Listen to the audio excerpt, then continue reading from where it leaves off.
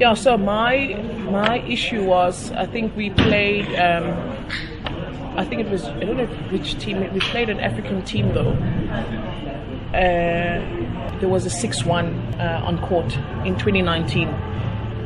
It just cannot be. It just cannot be, not in 2019. We're going backwards. I come from a time where we had 6 players of color in the national team on merit. In 2019, you can play 6-1. No other competition in our country is even allowed to do that. Telkom League, you can't have 6-1. Varsity netball, there must be 3 on court the whole time for varsity netball. Then we go internationally and we go and play 6-1. And we leave players, black players, who, no matter what the situation was, there was no way we were going to lose against that team. So you could have, the coach could have actually put in all 4 of them, the 4 that they had at the World Cup in the lineup. It's a discussion that I have openly. I had a president of Netball South Africa. They know where I stand with that because I was a player. So I know exactly how it feels to sit on that bench, especially when you know that you actually can be on court and do something.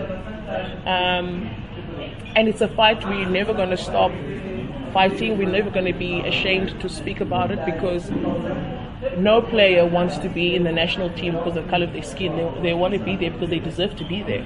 And that's why I'm saying that the task on Dume and Doret's desk at the moment is, how do they pick a team that's going to be brilliant to play in 2023, but is a true representation of who we are as a country. We have to go towards that. We are doing ourselves an injustice when we say there's only 4 brilliant black players that can be in the national netball team. There's no such a thing. There's no way. And it has to change. The picture has to change, and the picture will change.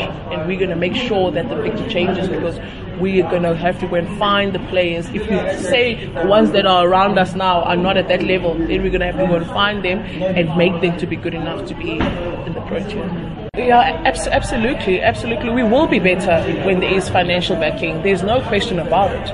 Because if you can do this professionally, because this is what the Australians and New Zealand are doing. Instead of sitting behind a desk working, they're busy training and fine-tuning their craft, you know, and we've done well, even though we're an amateur sporting code.